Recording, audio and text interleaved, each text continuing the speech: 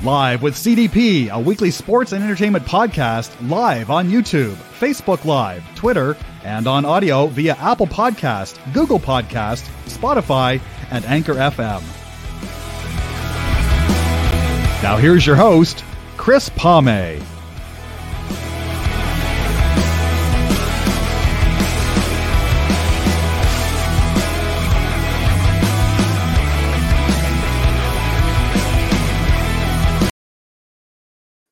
Good afternoon, everybody. Welcome to Live with CDP podcast on this Wednesday, August 17th, 2022, Season 4, Episode 23. This is actually my 188th episode of all time today. I'm looking forward to my guest today.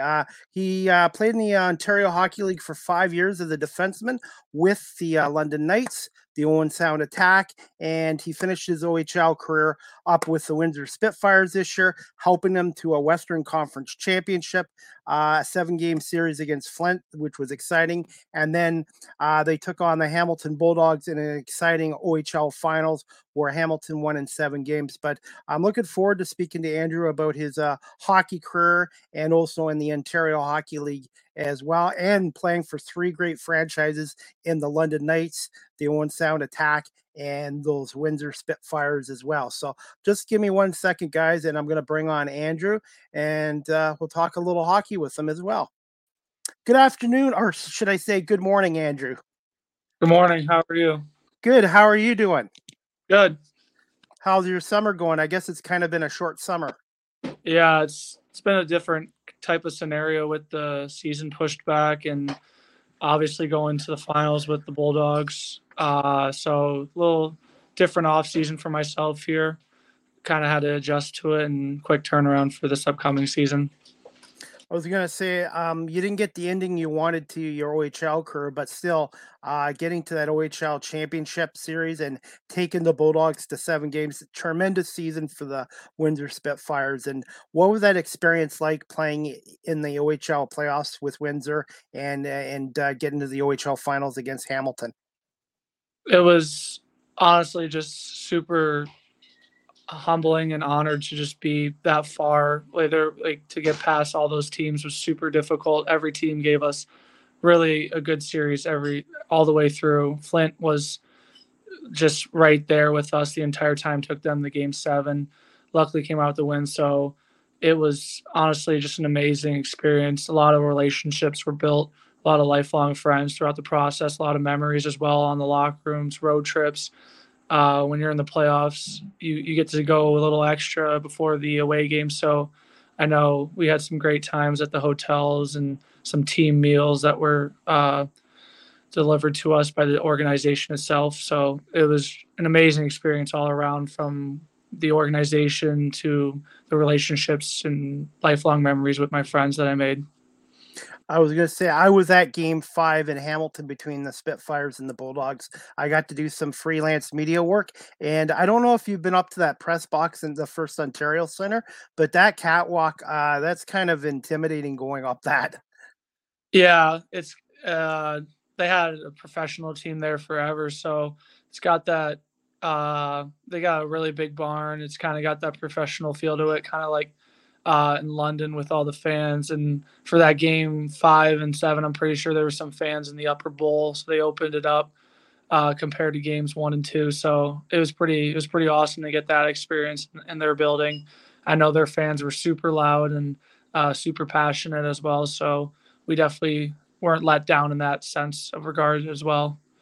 Well, luckily, one of the guys, Reese for the Bulldogs, showed me the back way to the press box, because I'm not a fan of catwalks and high heights like that. So, but I was going to say, a tremendous series against Hamilton, and I had one of the Bulldogs on my podcast on Monday, Ryan Humphrey. Yeah, Ryan's a good friend of mine. We've known each other since he was about 5'8" and just a little guy. He played with my brother for Victory Honda for a couple of years. So that's how I know him. And then me and him actually put together the PBHH Invitational with Brennan Hoffman and Ryan Beck as well. So that's kind of how we both put it together, through him playing with my brother, me knowing him for a very long time, being lifelong friends. So I couldn't be happier that the experience with the OHL finals was, at the end of the day, it wasn't the experience, it wasn't the ending that I wanted, but I was happy for him and that he got a chance to move on to the Memorial Cup after a great season individually and as a team that he had with the Hamilton Bulldogs. So it was very excited for him. And I was going to say he was from Northville, Michigan, which isn't far from my cousins. They live in Taylor, Michigan. And I guess I was reading up on you. You're from Columbia Station, Ohio. Is that correct? Yeah. Now, where's that in Ohio towards a major city? West of Cleveland, about 25 to 30 minutes west of Cleveland. It's near, actually, I'm 10 minutes down the street from where the Monsters practice. They're it's called OBM Ice Arena in Strongsville. It's their practice facility. It's been my stomping ground since I was about 5. So I like to tell people it's my home rink and everything. So been around that atmosphere for a little bit since I've been little, and growing up here. Actually, the team I got to play for as a AA player up until I was about 10, 11 years old. I played AA with Dylan and Tyler Duke. Currently, Dylan Duke, drafted by the Tampa Bay Lightning, currently plays at the University of Michigan. Tyler Duke just went to Toronto Maple Leafs development camp, currently going in his first year at Ohio State. Also on that team, we had Shayla Edwards. She was my D partner. Actually, it's funny. We go way back, but she's currently playing for the University of Wisconsin, plays on all the U.S. women's national teams, and does all those events. So it's pretty funny that in a kind of a really small, tight community of AAA Strongsville Mustangs, we were called, or AA Strongsville Mustangs, we were called, that we had kind of these players that came out of the system and had very successful careers. One of my friends' late husband, Fred McLeod, who was a well-known sports guy in Cleveland, called the Cavalier Games. I believe he was from that area as well.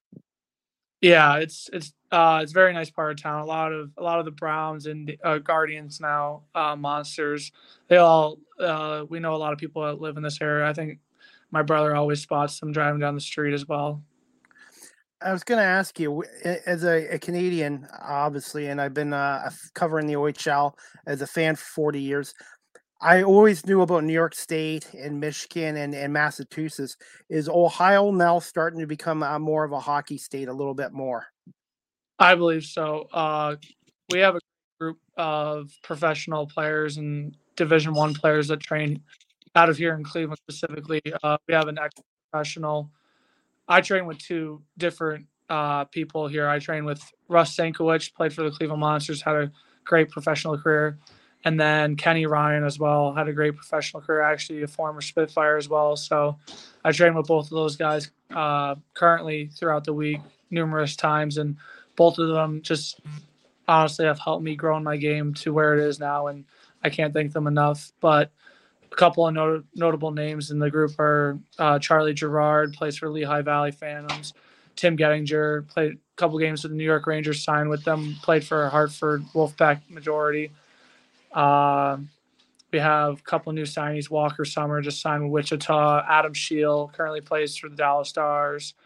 Affiliate Texas. Justin Wells just signed in the East Coast League. So there's a lot of guys turning pro here out of Division I specifically. So it's very, very exciting time to be in Cleveland and be a hockey player for sure. Our group's getting bigger and better as the time rolls on.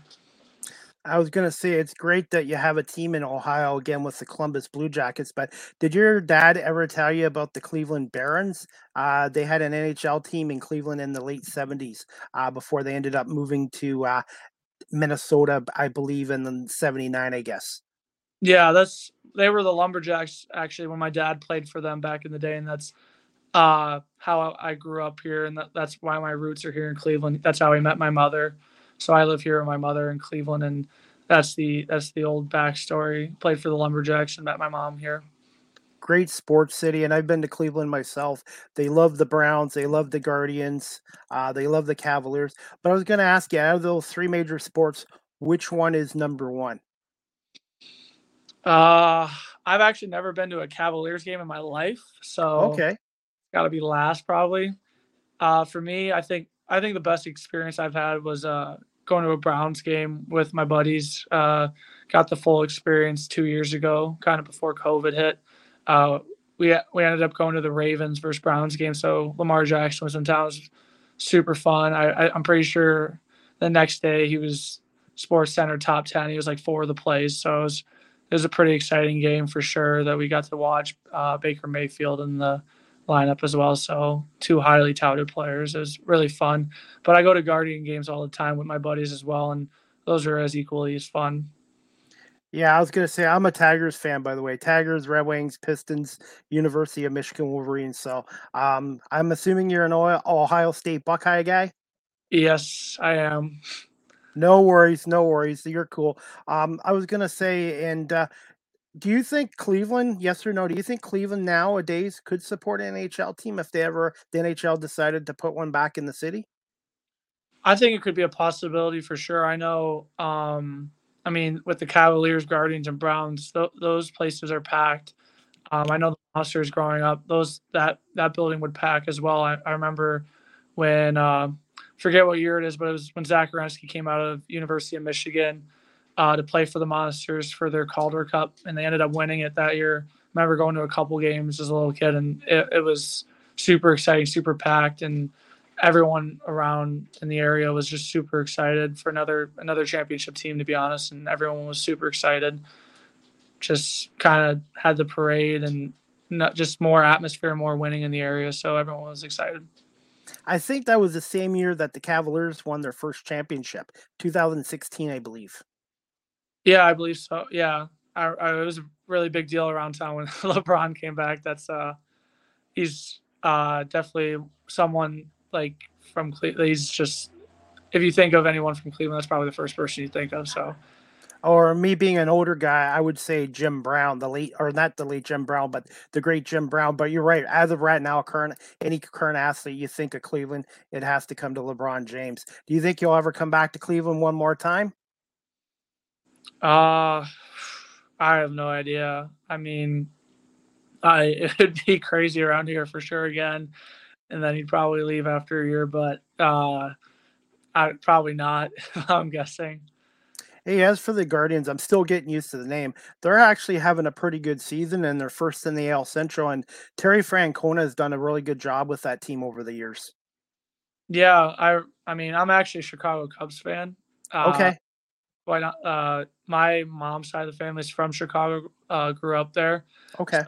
I played baseball my entire life growing up. I was holding a bat in my hand since I could. So, and my uncle Mike actually was my baseball coach my entire life growing up. I played freshman year of high school, and then sophomore year I took off for hockey, and then junior year was my rookie year in the Ontario Hockey League with London.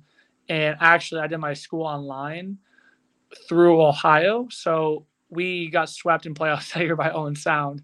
So our season was done early. So I actually came back and played baseball again for my high school here in Cleveland, and I was all county, all district. I batted like above 450, so it was really exciting. But my uncle was my baseball coach my entire life growing up, and he is a huge, huge Chicago Cubs fan. So the town I live in, Columbia Station, we were the Columbia Cubs. So it's funny. There was a rule in our town that our town colors green. So our high school, all our sports are green and white and black, and Cubs are blue and red. So all of our youth teams were green, and there was a rule that you had to be your town color.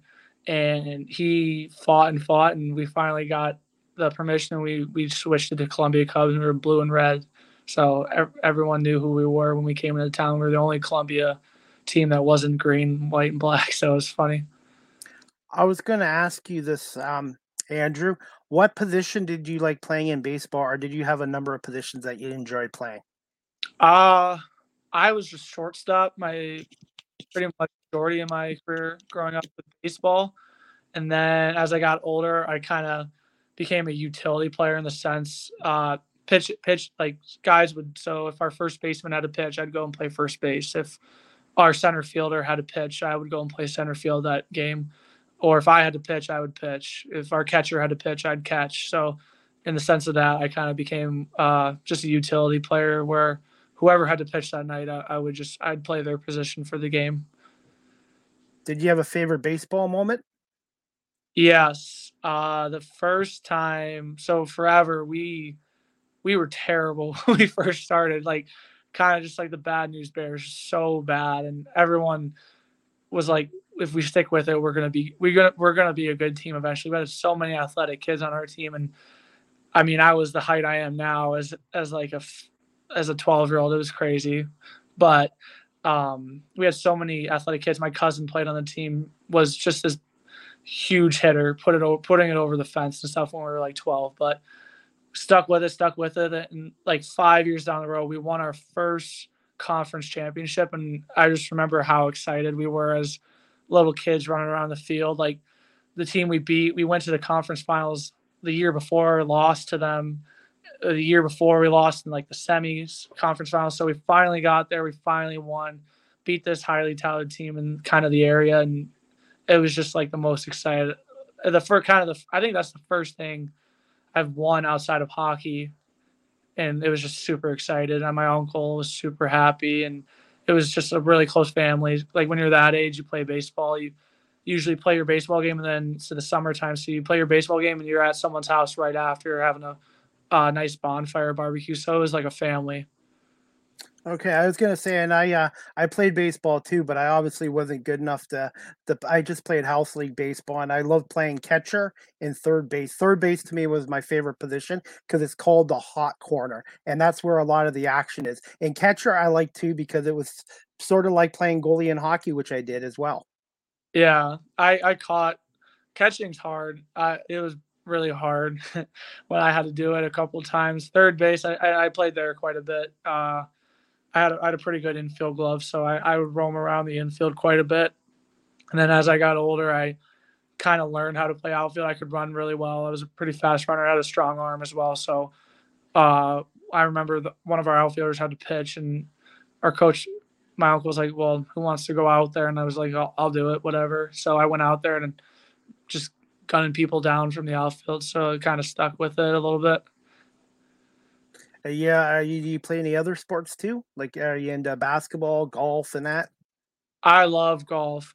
I love playing golf. I'm not very good, I'd say right now, but I want to get good at it. I'm really trying to teach myself how to play, and really close to maybe paying for lessons here. But no, I play golf with my buddies all the time from back from high school. We actually have a group chat called Golf Gentlemen, but we just constantly, anytime we can find any time to go play around in 9, we're constantly going to play. And then my entire life growing up, I played football as well since I was like 5 years old. I played football. I played freshman year of high school, played varsity for my high school, and got to have that experience as well growing up, and was super happy that I got to experience that. It was something, it like the football atmosphere is very different. Like the pregame atmosphere is very different compared to hockey, and I would say it's a lot more energy, bumping around, banging heads, kind of just kind of being a lunatic, an animal, kind of just running into guys, headbutting guys and stuff before the game. It's constantly crazy, running through the field 5 times down and back before the game even starts. So I love that energy, and I try to bring it a little bit to hockey as well to kind of get myself and my teammates going. So I love that I got to experience that and that energy, and playing Friday Night Lights type of like you see in the football movie or the show, whatever. Yeah. So got to experience that, and it was super fun. What position did you play in football? And by the way, the last time I golfed was 1994. And if you ever saw the movie Happy Gilmore, makes Happy Gilmore look like a good golfer. I was terrible. I wanted to use a hockey stick to hit that golf ball. Yeah, sometimes I wish I had a hockey stick putter like Happy Gilmore. That'd be pretty cool. But I got to learn how to putt the proper way. But no, for football, I was inside linebacker and fullback on the offensive side. What number did you like to wear in football? Football is different. Yeah, you didn't really get to pick as much.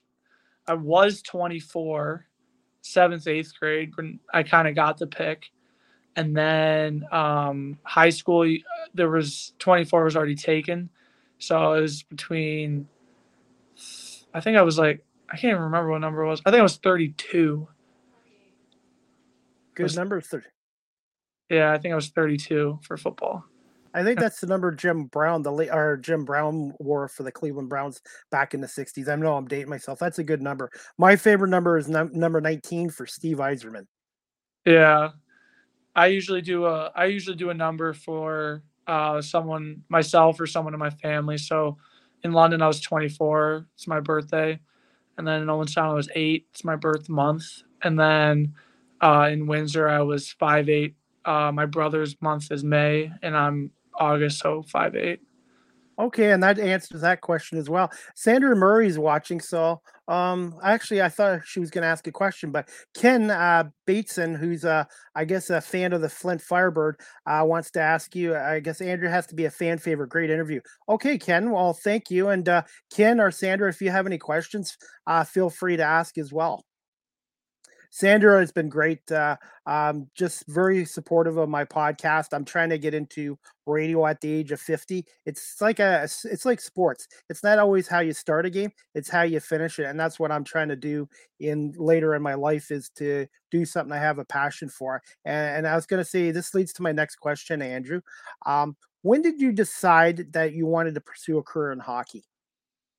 Whew, I remember kind of the entire month that I was deciding what I wanted to do, because I really loved playing football and baseball, and quite frankly, I was pretty good at both as well. I probably could have played 4 years of football, 4 years of baseball, and went the college route if I really wanted to, if I worked as hard as I did at hockey. So it was very hard for me. That's kind of why I went back and played that junior year, because I missed it, and I wanted to play.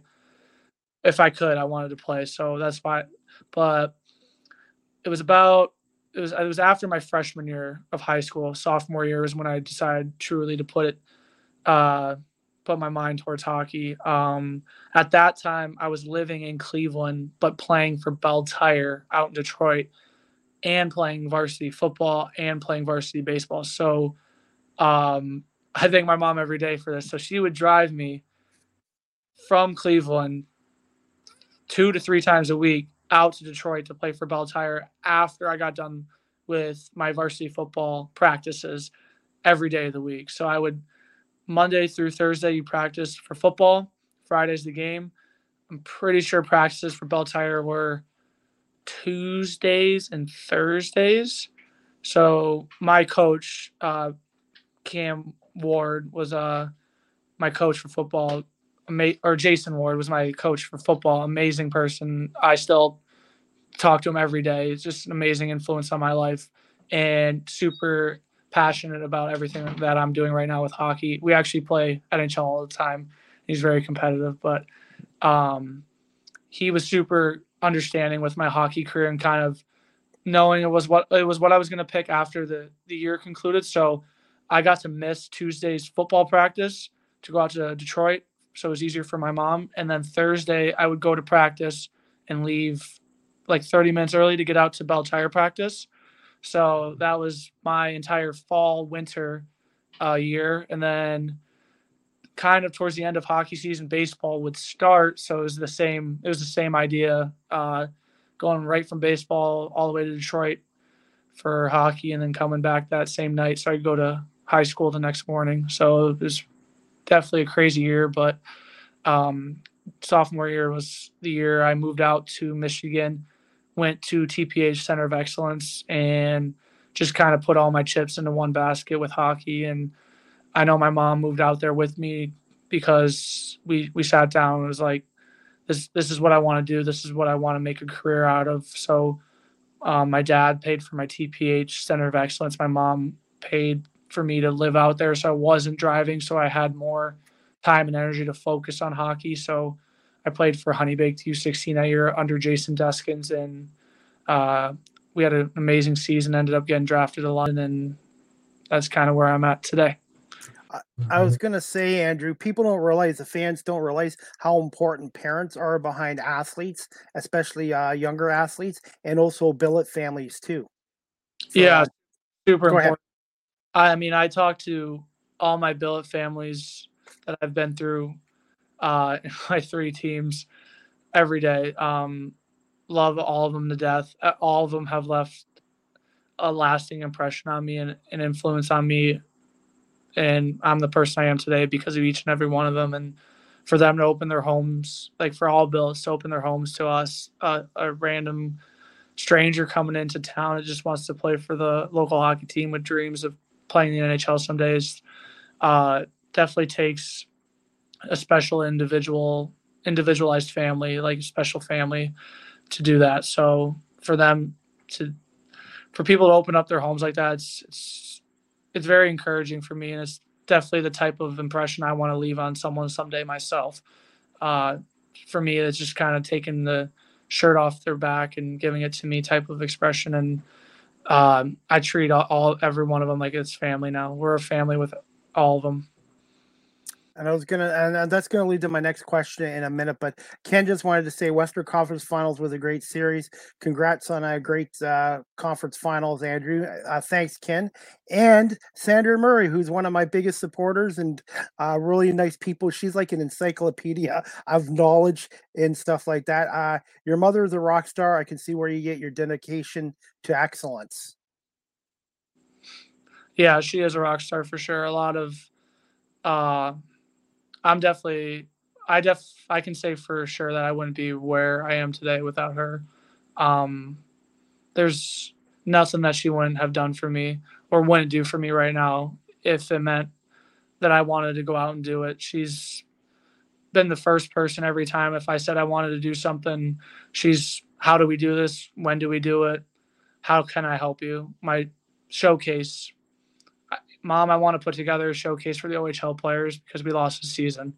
Okay, how do we do this? When are we going to do it? What do you need from me? Mom, we lost the season. I want to go overseas to Europe and play in Slovakia. How do we do it? When are you going to go? How can I help? So everything, just we did the Detroit drive for 3 years before I moved out there as well.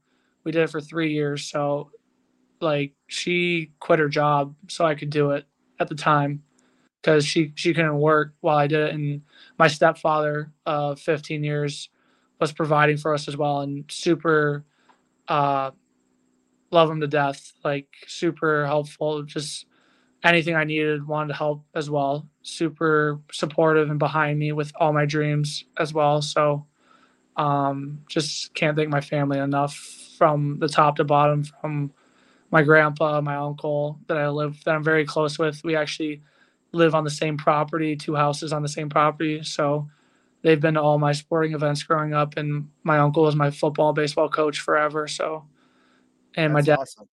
my biological dad is just, we call every day, twice a day. So just super close family. Him and my mom have a great relationship right now too. We joke around that they're best friends and everything because they are so supportive of me and my brother with everything we want to do, and my little brother as well. That is awesome. I'm gonna get this other question. I'm gonna wait, but I wanted to ask you this one. I do this with all my guests too, Andrew. Um, Besides your mom, obviously she was an big impact in your life, and also your uncle. Did you have any other mentors when you were first starting up in sports? Honestly, I would say my dad as well.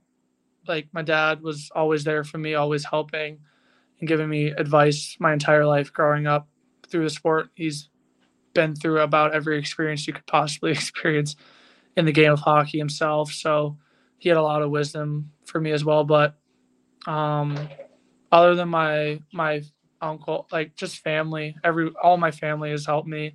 And then for my coaches, I've had incredible coaches in all my sports. Jason Ward was my high school football coach. I talk to him every time I see him every day. I'm actually going to their first football game next Friday to support the younger class of kids coming up.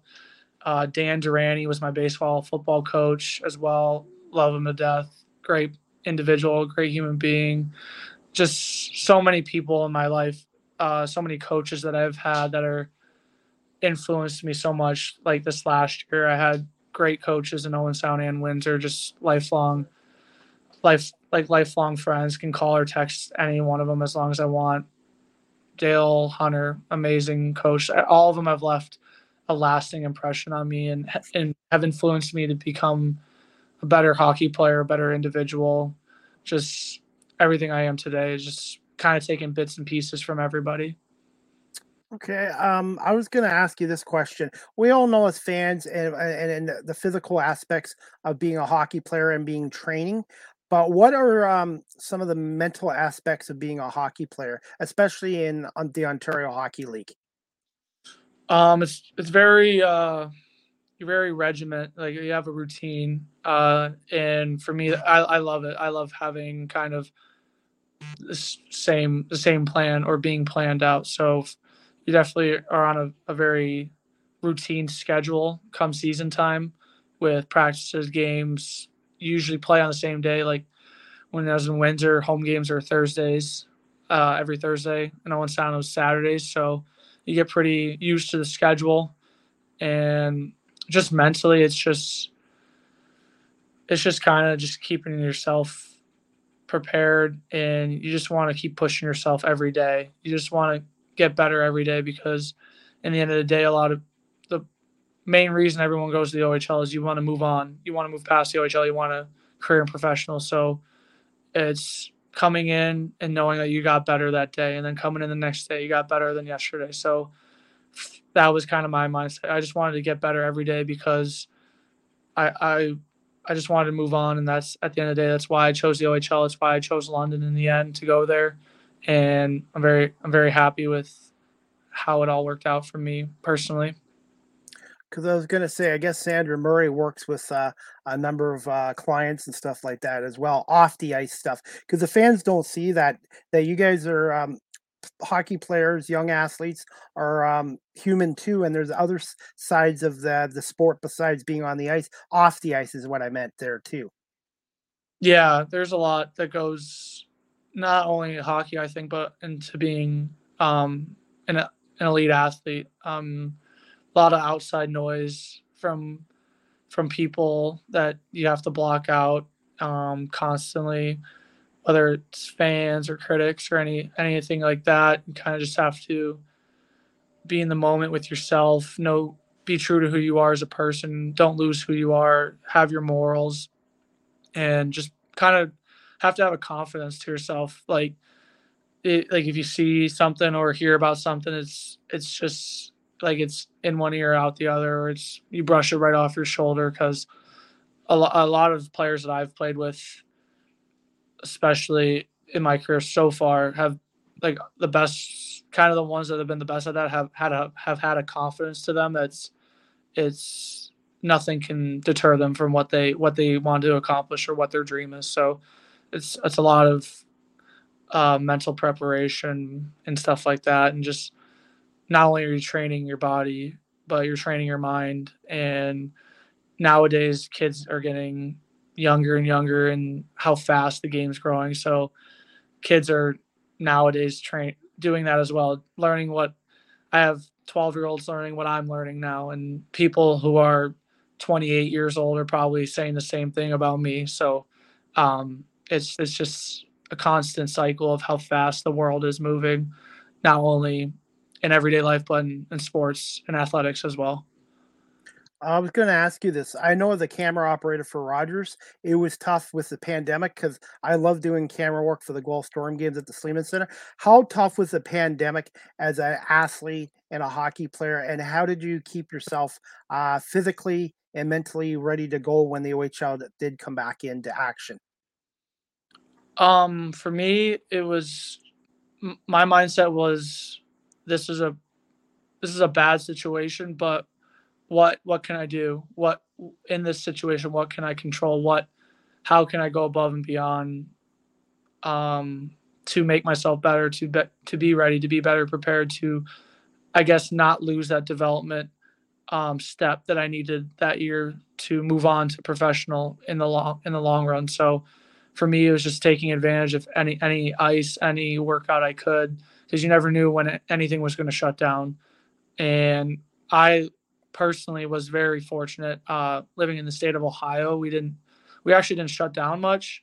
My skating coach, actually, I go and skate with Kim Muir out in Detroit, is my skating coach, and she actually came to Cleveland for 2 weeks because Michigan was shut down at the time, but Ohio was open. So I was like, "Well, come here and bring your Detroit clan out here with you to Cleveland. We can get 2 weeks going." So she did that, but I was very fortunate in that sense. And then for me personally, I think I was very happy with how I grew as a person individually, I believe, with how I believed I stepped up for my peers, starting starting the showcase with Ryan Beck, Brennan Hoffman, Ryan Humphrey.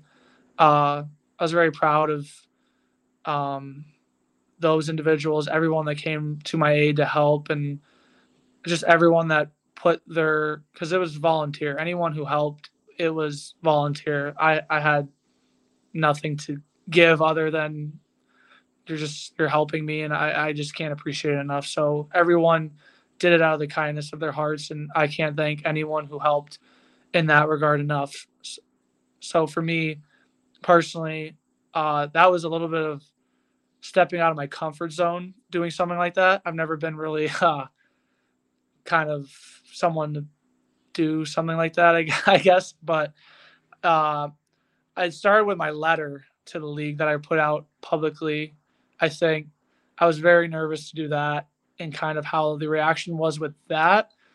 But all the reaction and feedback from my letter to kind of try to get the season going that was to the OHL and the government of Canada was all positive towards me. So that gave me a lot of confidence when the season was permanently shut down for that year to be like, hey, what's the next step for everyone? Because I'm really close to a lot of guys who lost their last year in the OHL. Carter Robertson, Adam McMaster, Sergei Popov, Barrett Kerwin.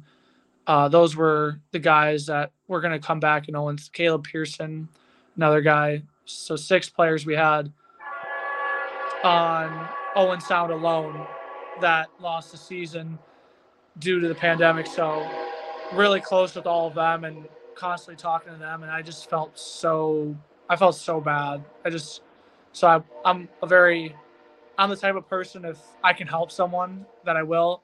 So I thought that was kind of my help if I could do something.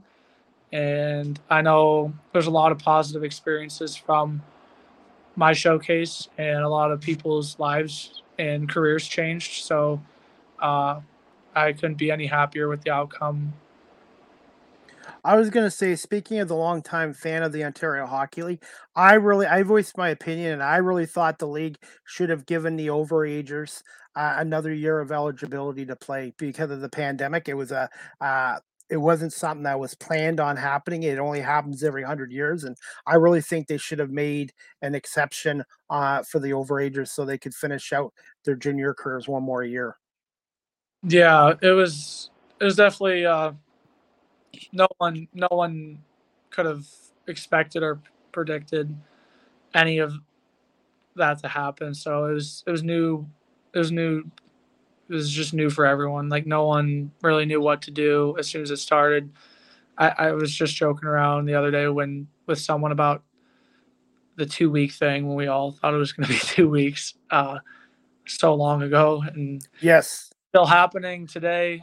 So it's been a long journey for a lot of people, and I think it was really hard on a lot of people. So I'm just kind of, for me personally, I was just, how can I not dwell on this and kind of fall into a pit or into a hole of anxiety or depression nowadays is such a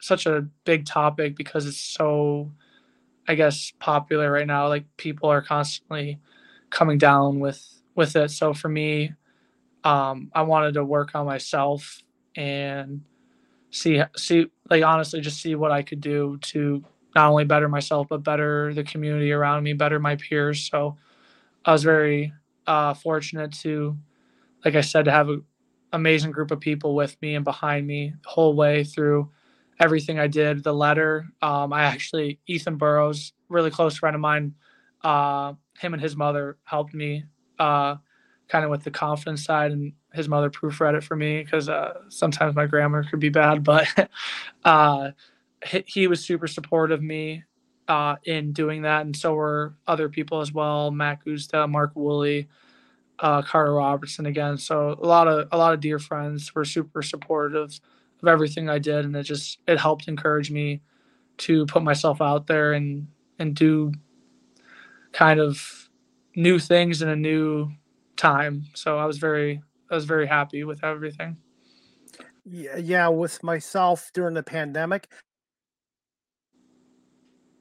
I can't believe we created this podcast during March of 2020. So to me, this has been a career path for me, but it also got me through the tough times where everything was taken away from me. Now I got to ask you this, Andrew.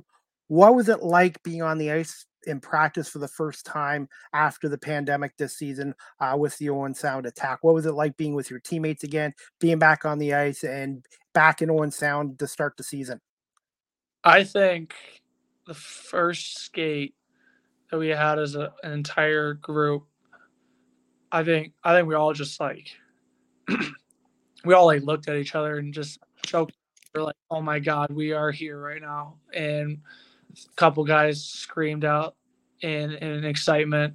Like it was, it was literally just.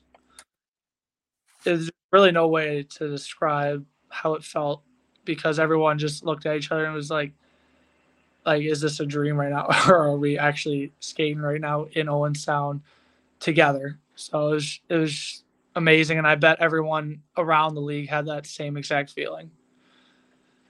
Yeah, and I was like that too. Just even doing a preseason game last year, I was so excited to be back in the rink with the Rogers TV and the crew, and being around the Storm players again before the games as well. To me, I appreciate now being at sporting events and doing what I'm doing again, even more than before the pandemic. Yeah, for sure. I didn't really. My dad's been telling me this since I was 12 years old, but the pandemic really put it into like a huge perspective for me. But he's always told me that um, it can be taken away from the game could be taken away from you in a snap of a finger. So you should always go out and play like it's going to be your last game. And I know people hear that probably all the time. They've probably been told themselves by it, but I think the pandemic and a full season being taken away from you should really it should just definitely open your eyes to that saying for sure when it comes to anything because it could just anything could be taken away from you realistically. 100% agree. This leads to my next question, Andrew. I was going to ask you this. What was it like being an American kid being drafted into the OHL by the London Knights, who are one of the premier franchises in the Canadian Hockey League? And what was that experience like playing in London? I think for 2 years or a year and a half. Yeah, it was a year and a half. It was crazy when I found out I was going to the London Knights. I mean, it's just such a staple in the hockey community. Like everyone knows who they are, who the coaches are, how they run their organization, the talent that's come out of their organization. So I was deeply honored and humbled to see my name called online when the draft happened. I actually had a game that day, U16 Nationals, but um, I was super honored to be drafted by them. And I just remember going into training camp and just the talent and the players that they had at the time. Victor Mete was still there. He made Montreal that year, but he was at camp. Robert Thomas, Max Jones, Cliff Poo, Sam Militek, just all these Evan Bouchard, all these guys that are playing professional now and not only playing but excelling professionally. So as a 16-year-old, it was very intimidating for sure going into that setting, and you just wanted to be quiet and kind of listen and let everything come to you as slowly as it possibly could, but it was all rushing at you as fast as it possibly could. So um, I just remember like my like it was day to day for like everything. So you walk into like for games. So if you walked into the room after school and your jersey was hanging up, you were in. If it wasn't hanging up, you were out. So I remember for me it was like goal one, getting to preseason game number one because all I've heard is rookies usually don't play in that game. So I ended up getting into that game. Actually scored a goal off a pass from Robert Thomas, and I know it's preseason, but I'm pretty sure it's the only time I've scored where he's assisted it. So I still count it as a goal because of who assisted it. Uh, but that was goal number one. Then goal number two was start in the first regular season game, and I ended up doing that as well. And just kind of setting these weekly goals for myself and these short-term goals that I wanted to just keep achieving throughout the season. And I learned so much from the staff that entire season and how important. I mean, that entire season I learned for me it was learning how to play defense in juniors because I was a 16-year-old going against 20-year-olds, NHL draft picks. I mean, Andrei Svechnikov was in the league that year, and he was probably the best player I've ever seen in my life that year for Barrie.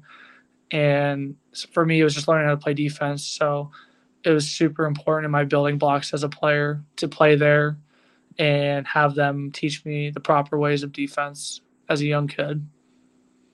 I was gonna say, was it a little bit intimidating meeting Dale Hunter and Mark Hunter because they've had such a long career in the NHL and they've been running the Knights since 2000? What was your dealings like with them? Super positive.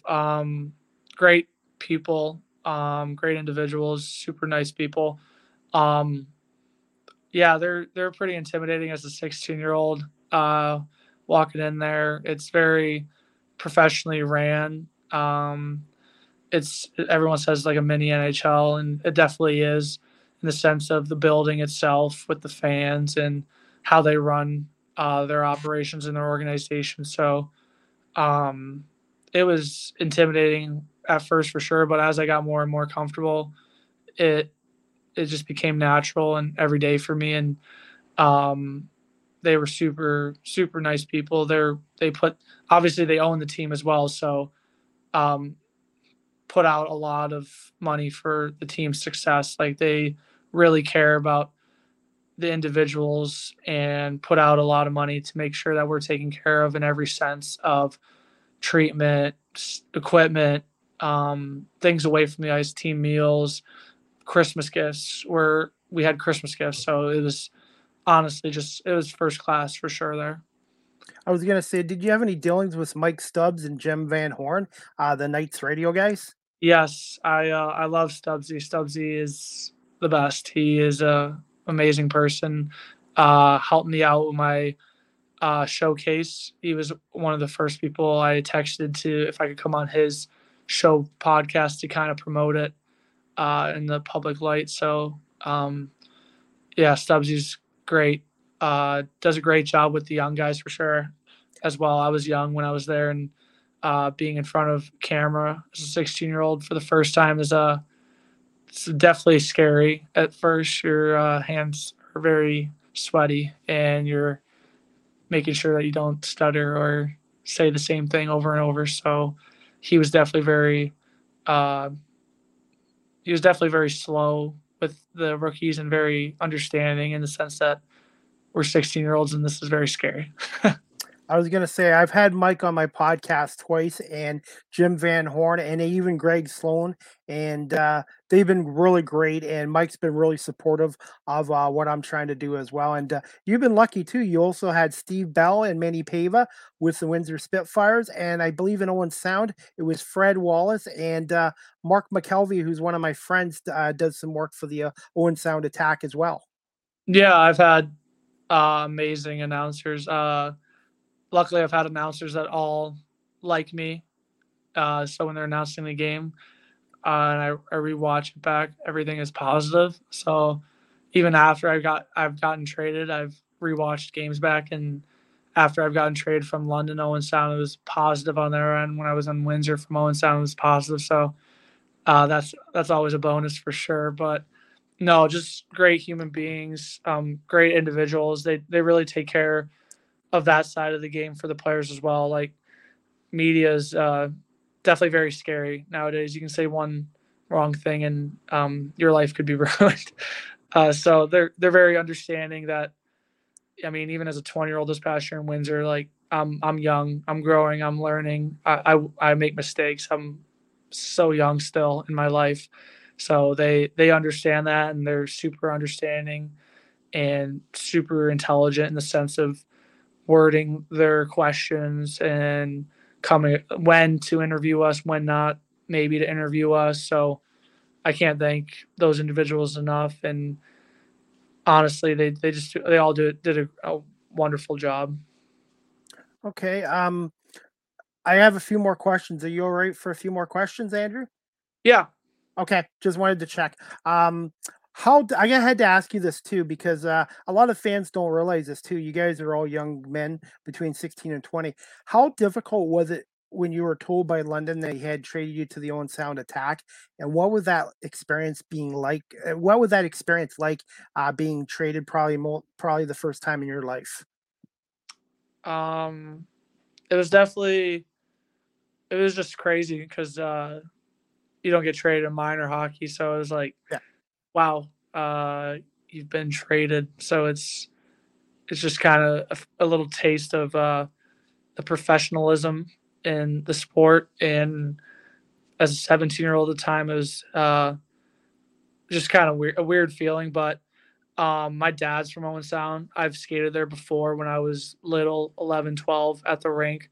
I knew Dale DeGray very well. My dad coached there for a couple years, so I was very familiar with the area, the ownership, or the organization itself. And I knew that for me personally, it was the right step in my development, and it's what I needed. So I was nervous for sure going into a new environment because I already did it once, and I felt like I've already gotten past that kind of uh, uncomfortable new feeling that you had when I first got to London. So now I was like, oh, I got to do it again with new people and a new team. So it was definitely a little nervous in that sense, but excited in the sense that I knew in my heart and then in my head that it was the right move for me at the time, individually for my personal building blocks and development heading down the road. So there's definitely a change of scenery with the home crowd now in London booing you as an away person. So uh, that was different for sure. But both world class organizations, top to bottom, just really take care of their players, really care about the individuals themselves. And there wasn't really anything bad about either organization that I could say that I've had an experience with. It was obviously you have your bad days, like but that's just on ice. That's you Yep. have practice, you had a bad game, but nothing where it was anything to do with the organization itself or I was unhappy where I was at. All first class and super supportive. And actually, I starting my year with Owen Sound this year. I don't the Jordan Hill's the D coach there. Joey Hishon just left, but he was the forward coach. Alan Letang and Greg Walters were my two head coaches, and all of them were just super amazing. I mean, Jordan Hill is the man. He is great. He should be coaching professionally soon, in my opinion. There's so many, like just this year, some of the rookies we had. If you saw them from training camp to at the end of the year, it was just mind blowing what he did in further developments. And when I got to Windsor, as an older guy, Andy Delmore just kind of taking my game to the next level as well. So just everyone super supportive in every organization. I was going to say the Owen Sound Attack for many years, being a Storm fan and doing camera work. Owen Sound Attack, they might not have always had the most talented lineups, but one thing I always noticed about that franchise over the years is that team, the Attack, was always a hardworking team. They were always difficult to play against. Yeah, and they still have that same identity to them, including this year. I mean, I didn't think that they would have taken Flint to 7 in the first round, and for them to go that far and to work so hard. I mean, they took us to 7 2 rounds later. So I mean, Flint was an amazing team, top to bottom, really well put together. One tip of that, like they could have taken the Western Conference with one shot, one play. So the fact that they took them to 7 first round really shows their integrity and their character as a group and as a whole. Because a lot of people probably wouldn't have thought that they would have done it. Maybe a few that knew them personally, like myself, knew that it was possible, but very unlikely.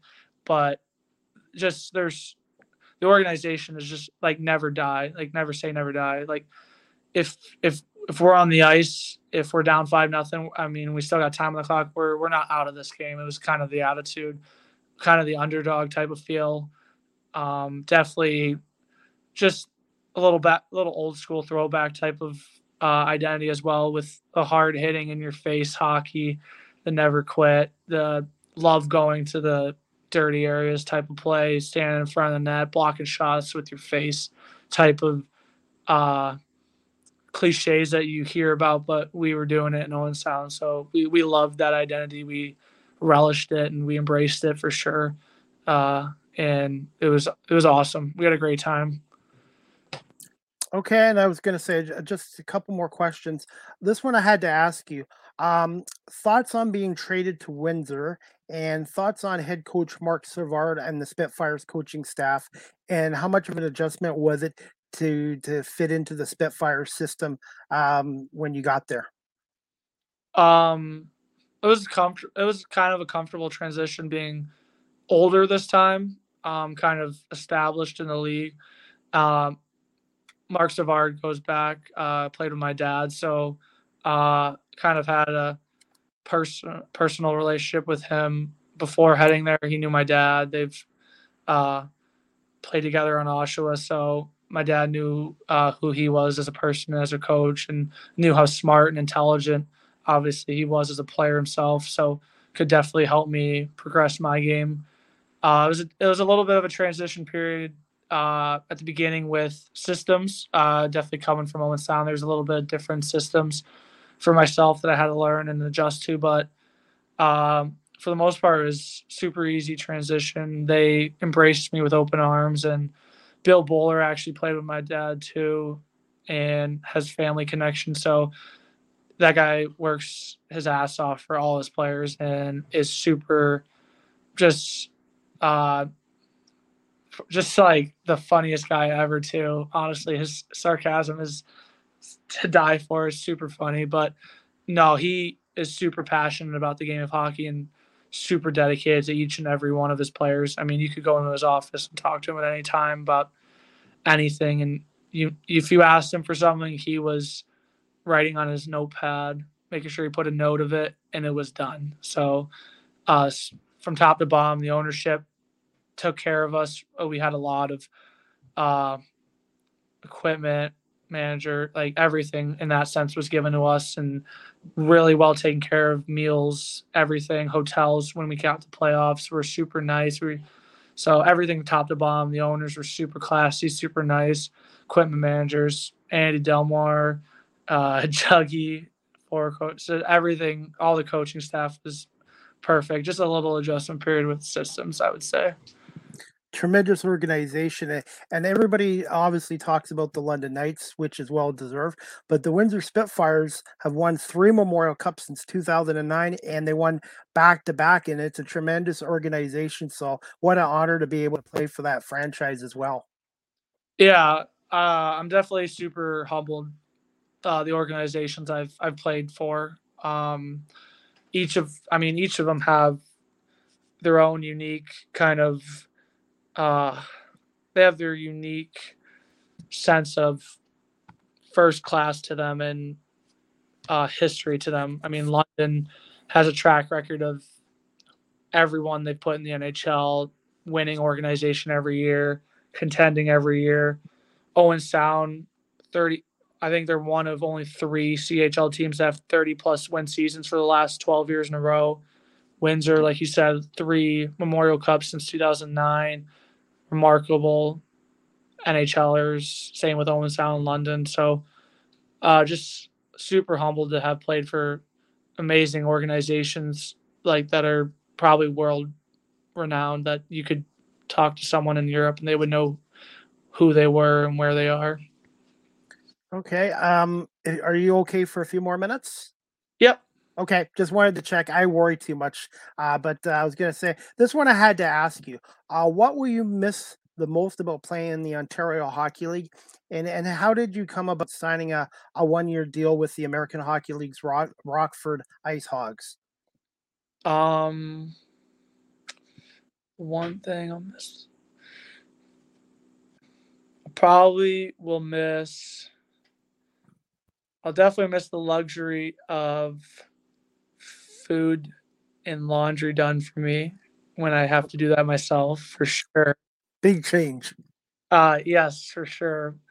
But probably just kind of just like the child, like the I guess the childish sense of you're still kind of a kid, you're a teenager in the Ontario League, and you can do teenager things and just kind of be silly, be weird and funny, and just kind of do a bunch of those things. But now transitioning into professional, I mean, it was a job before in junior, and that's how I treated it. But it is a job now, I guess, is the best way to put it. Like you're fighting for your life out there now, or you don't sign next year, or you're sent down for the rest of the year and you're not making as much money. So it's definitely uh, a change in that regard for sure. And it's probably a little bit, I haven't experienced it yet. I've heard it is, but it's probably definitely a little bit more cutthroat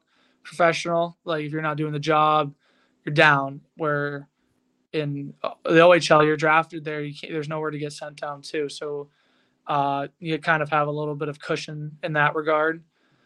So definitely just miss kind of the kid and childish parts for sure the most. And then for signing with Rockford, after the season concluded, just took a couple of days to kind of be with the guys in Windsor. We had a great time after the season ended and hanging out and before we all went off our own way. So and then after that, just communication with my agent, kind of finding out where I was in the sense of for next year and what to do. And he had contacted me about Rockford, said that they really like me, that they're really interested in me, and he likes the organization itself, top to bottom, and it's very classy, first class organization, and just kept communication with him and Rockford, and just was very happy to sign my 1 year deal with them, and very confident that this is the right decision, the right path for me leading forward. And I can't wait to get there, and I can't wait to start. I was gonna say, and people don't realize how important agents are, especially for players that are just transitioning from the Ontario Hockey League to pro hockey. Yeah, you need them for sure. Definitely. Yeah. Okay, and I'm just gonna wrap this up. I had to ask you this too. Before a game, do you have a ritual or a favorite pregame meal, and maybe some music you like to listen to? My favorite pregame meal would be chicken Alfredo for sure. I didn't have a ritual. I mean, I put my left to right on for my gear. Um, it was like, I wasn't superstitious, but I had little things with individual guys. Like me and Daniel D'Amico would pass to each other for one timers at the end of warm up, and we'd high five and then chest bump each other. That was our thing when I got there. Yeah, so just kind of little things like that with each individual guy, but nothing superstitious in the sense that sacrificing any chickens or anything, or if I didn't have if I didn't eat Skittles, I'd have a bad game or something like that. Nothing like that. Okay. Who was the biggest practical joker on the Spitfires? uh, I don't think practical joker, but the funniest guy was for sure Michael Renwick. I would always tell him that if there was a road to the OHL championship, like you saw on NBC with Road to the Winter Classic Yep.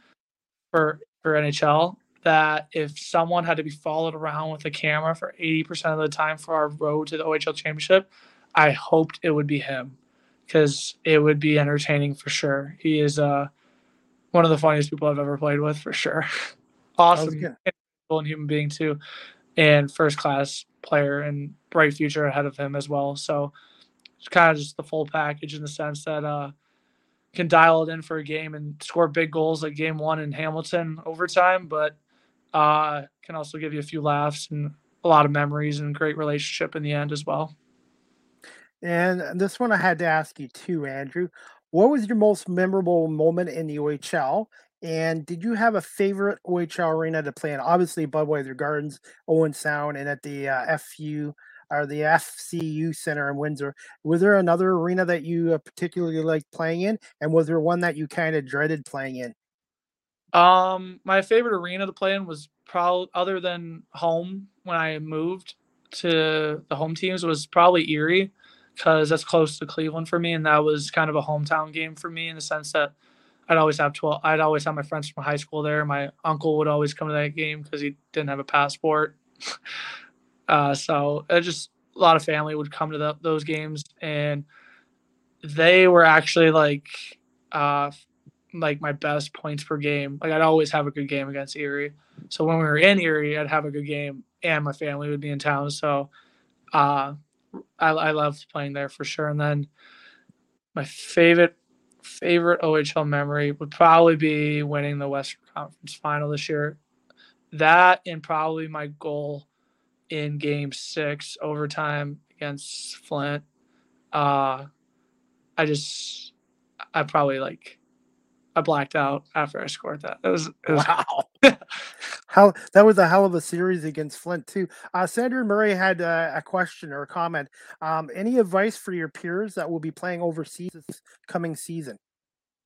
Kind of just enjoy the moment. I mean, when I was out there, I was at the time the OHL hadn't like canceled their season, so I was every day checking my phone and waiting for something to come from the OHL to get back home, while I was wasting that time thinking about what was back here that wasn't even a for sure yet at the time.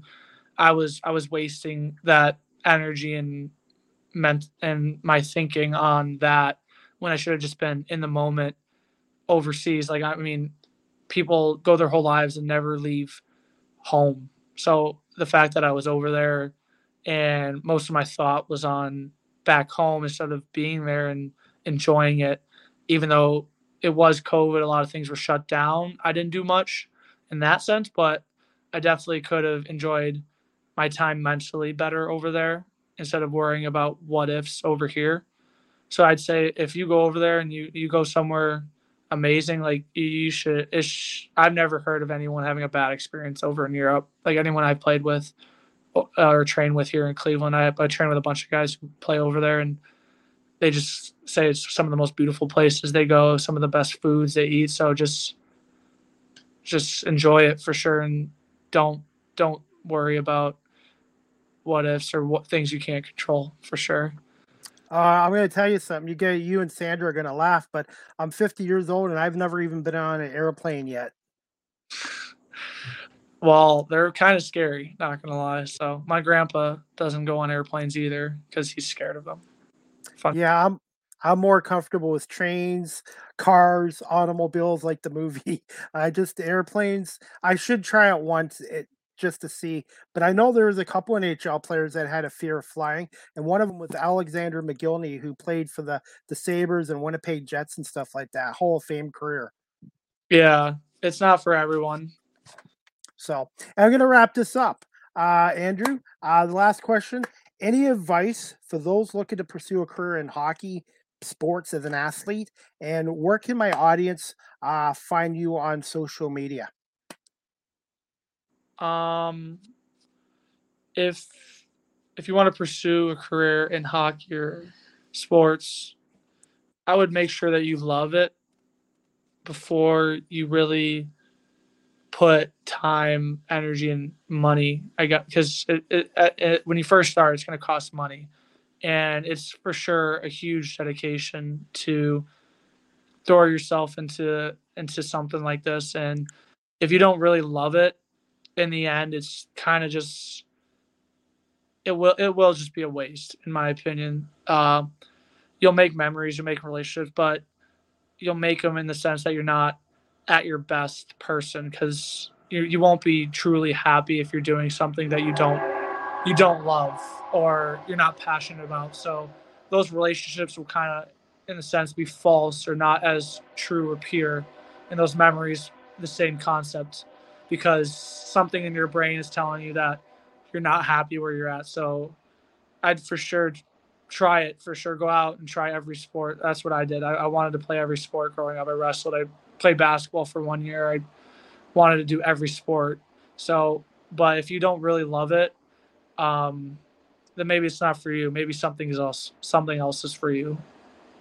That's great advice. And where can my audience find you on social media if they'd like to follow you? My Twitter is Andrew Parrott 1, and then my Instagram is Parrott24. Okay. There's so many social media platforms out there nowadays. Yeah, as well. I have TikTok, but only because I just like to watch. I don't create anything, so TikTok would be pointless. Oh, I'm on TikTok. This 50-year-old man's on TikTok at Live with CDP. And if you check me out there, you'll see me doing a 40-yard dash at a football stadium. And I beat a guy that was half my age, and I didn't pull any hamstrings or hurt my back at all.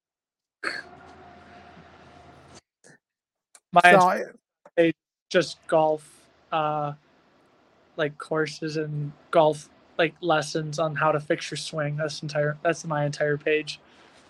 Okay.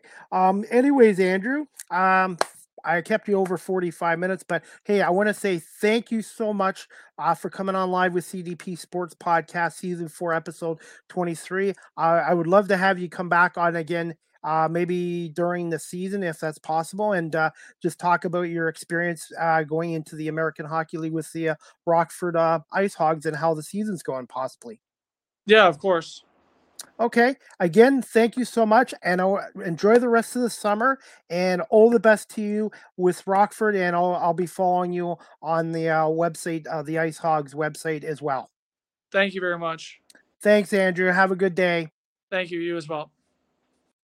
Anyways, guys, you can follow Andrew on Twitter at Andrew Parrott1, and you can also follow him on Instagram as well.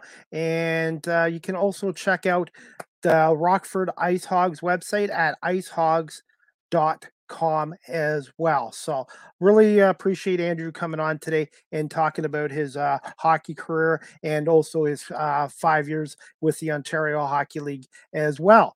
I want to say thank you to everybody watching this podcast live on YouTube, Facebook, and Twitter, and later on my audio platforms as well. Before we go, guys, I'm going to show you a little bit of a clip I meant to show yesterday. It's from the Vancouver Canucks TV station. It's just basically a clip of the late, great John Ashbridge, who was the Canucks' longtime public address announcer before he passed away in 2018. Because one of my guests yesterday, Al Murdoch, is following in the footsteps of the late John Ashbridge. So I just wanted to play a bit of this clip, courtesy of Canucks TV. Ladies and gentlemen, your Vancouver Canucks. It just was the voice of God, talking to Canuck fans. And I think anyone who associated or came to Canuck game, or certainly the players, that was just such a familiar, it just made you comfortable. You knew you were at a Canucks game when you heard that voice. Time of the goal, 1843. We've lost a legend. I know that term is used a lot, but for fans of hockey and the Vancouver Canucks and broadcasting, and fans of really nice people, we've lost a legend. As a player, I played over 16 seasons in Vancouver, and certainly got to know John well, and that voice was what everyone recognized when they came in the arena, but not a lot of people knew the man behind the voice. And he was such an amazing person, had just a great sense of humor and cared for people, and just the outpouring of support in the last couple of days has really affirmed what an incredible person he was, and it was a big loss. You don't replace a John Ashbridge. It's impossible. I think the only thing you can do is to respect and continue the legacy that he created, back in 1987 when he first started this job, and that is what my hope is as I move going forward. Anyways, guys, that clip was courtesy of the Canucks, and like I said, he did the Canucks games from 87 to 2011, a little bit after that, and then Alan Murdoch is following in his footsteps. So I thought that was a little nice piece they did on Canucks TV as well. Sandra Murray, it's been a pleasure supporting Andrew this year. Looking forward to seeing your professional development. Sandra, thank you so much for putting me in touch with Andrew and Ryan Humphreys and Riley Pitt as well. And your support of my podcast show means a lot to me as well. And as for Ken, thank you for following me on Facebook and social media in my podcast, and I'm glad you liked it as well. Guys, just to let you know, my next Live with CDP podcast, TBA, which means to be announced.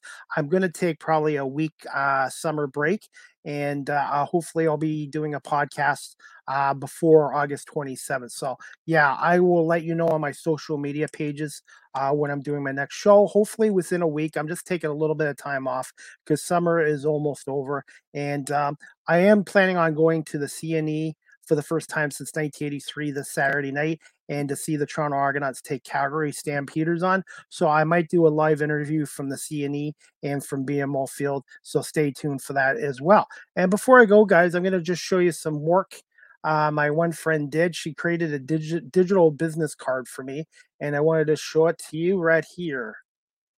And there it is right there. Her name's Martina Burnett. She did a really good job. Special thank you and shout out to my friend Martina Burnett. You can follow her on Twitter at Epic Queen on Twitter for her hard work in my digital and paper business card as well. I thought she did a really great job, and I'm hoping to get a demo done as well of my work doing my podcast shows as well. So I hope you guys can give me feedback on this, but I thought she did a terrific job on this as well. And I'm having some paper business cards printed out today, and I'm hoping by next week to have a demo reel made up so I can start putting them into radio stations across Ontario as well. It's basically a video resume of your work in doing my podcast show as well. So I thought she did a great job as well. And that's about it, guys. Before I go, I usually do this. I'm going to do this again today. But check out Are You Serious Tap and Grill on 130 Silver Creek Parkway, North in Guelph, 519-766-0230, the official pub of Bill's Mafia in Guelph. They have a good beer selection, and they have great antijitos, and also their nachos are delicious as well. So check them out. They're just right off the Highway 6 to Hanlon in Guelph, and good service, good food, and it's a nice little pub, and they do love their sports there, especially their Buffalo Bills. So hope you can check that out as well. And also, guys, before I wrap up my podcast, I do this with all my shows, Live with CDP podcast. The audio version is downloaded to Google Podcasts, Anchor FM, Apple Podcasts, Breaker, Pocket Casts, Radio Public, Spotify, Castbox, and LinkedIn as well. And also, StreamYard is the official live stream provider of Live with CDP podcast as well. And I'm also starting to look for some local Guelph area businesses to possibly sponsor Live with CDP podcast as well. And I'm going to have some announcements to make coming up in the next week and a half, 2 weeks about my show in in the fall, there's going to be a few changes, and I'm looking forward to it. Not major changes, but little minor changes, and some exciting news I want to share with you guys as well. And you guys can also check me out on TikTok at Live with CDP. And also, I'm on LinkedIn under Chris Pame. If you'd like to follow me on LinkedIn, I'm on there as well, Chris Pame on LinkedIn. So check that out. And I am hoping to get some new podcast shirts made up, hopefully in September. I already have a new design picked out, and the shirts would still be about $15. So if you're interested in getting one of my newly designed podcast shirts in the fall, hopefully September, October, please let me know, because I'd like to get that done as well. And also, guys, you can check me out on wordpress.com/home/live with CDP.wordpress.com and check out some of my digital stories as well as on there as well. That's about it, guys. Again, you can follow Andrew on Instagram and Twitter at Andrew Parrott #1. And you can check out his new team, the Rockford IceHogs .com website there as well. So that's about it for today, guys. Like I said, my next Live with CDP podcast, I'm looking at probably August 27th. I am working on some more guests for the end of August into September. So I'm just going to take probably about a week's off just to enjoy the last week of summer, because fall's coming. And but I will definitely try to post some video digital content from the CNE this week, which I haven't been to a live CNE since 1983.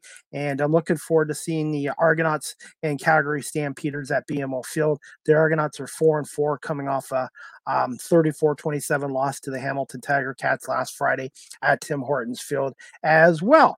And I want to say a shout out to my friend Nick Small, who came on my podcast a week ago. He's one of the Argonauts' top fans and one of the most knowledgeable ones as well. So, and I'm looking forward to going down to Toronto by taking the GO train as well. So less stress as well. So I, again, want to say thank you to my guests this week, Ryan Humphrey, Al Murdoch, and today's guest, Andrew Parrott, for coming on Live with CDP podcast. And this podcast will be available later on audio as well. This is season 4, episode 23, and this is my 188th show since March of 2020. So I've been very lucky, and the guests make a podcast. So again, been very lucky to get great guests and all that. Sandra Murray, thank you again. And Martina Burnett, thank you again for my business digital card that you created for me as well.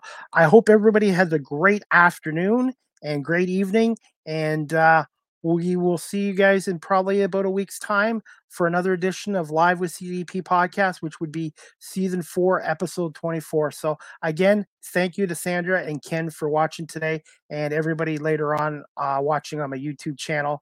Please hit subscribe if you already haven't, and hit like to my videos. And also you can follow me on Apple Podcasts, Google, Spotify, Anchor FM, etc. So again, thank you to Andrew Parrott for coming on, and we'll see you guys sometime next week for another edition of Live with CDP Sports Podcast. Have a great afternoon and rest of the week, everybody.